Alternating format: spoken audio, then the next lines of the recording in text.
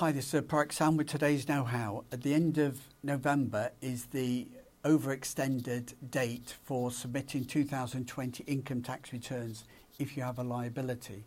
The tax may be a GESI tax, it may be a dividend tax, or it may be earned income.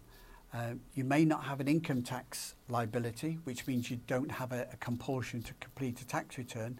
But if you have tax to pay and you've not done that through self-assessment at the correct time for 2020, you need to complete that return to make the payments online.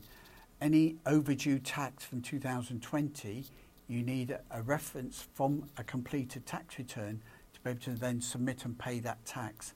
Otherwise, risk getting an assessment in the future, maybe 3 or 4 years, and paying that tax due then with a penalty. For more information on how the Cyprus tax payment system is currently operating and evolving and how to clear up past errors and delays, contact us at productpartnership.com.